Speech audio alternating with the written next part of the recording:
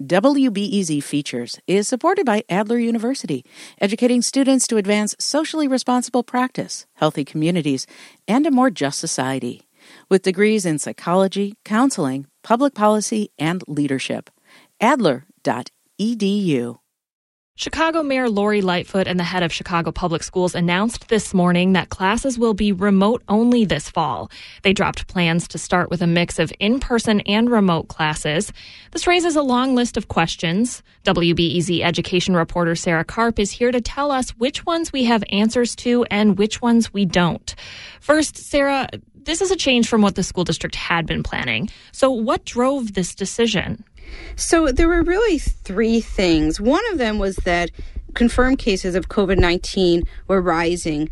The current 7-day rolling average is 277. That's up from about 200 last month.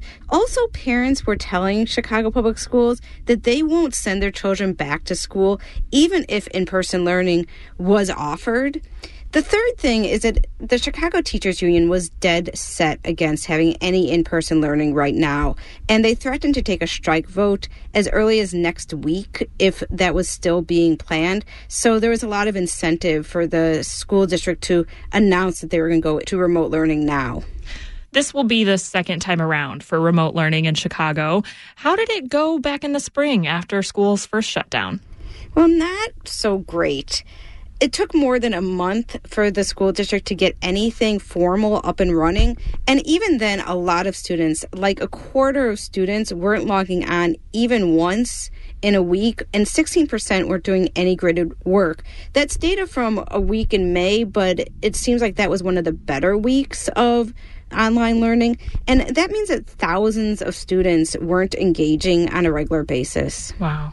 So how is CPS planning to make remote learning better for the fall? For one, they say they'll make sure that all students get a device and have internet connection. That was a big problem in the spring, that students just didn't have computers or they couldn't get online or were doing all their work on a phone. The city has announced a program where 100,000 families can get free internet access. And today, Janice Jackson, who's the head of Chicago Public Schools, said that principals next week will start making sure that families know about this program and get themselves connected. So the city and the school district are saying students by the first week of school should be able to log on.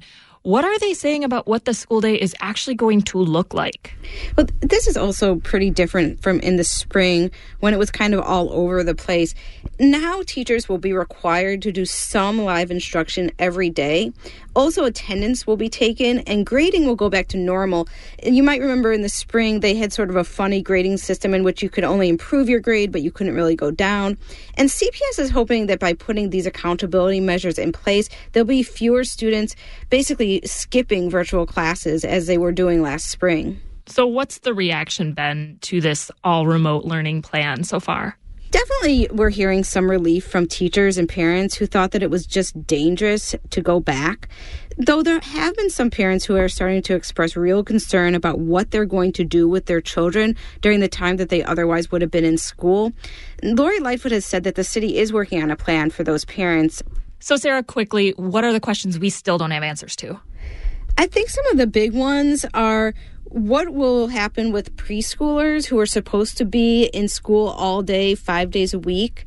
And also there's some questions about whether there's some flexibility to this plan, whether there could be classes outside, whether there could be any time that students could get to see their teachers. That was WBEZ education reporter Sarah Karp. Thanks so much, Sarah. Thank you.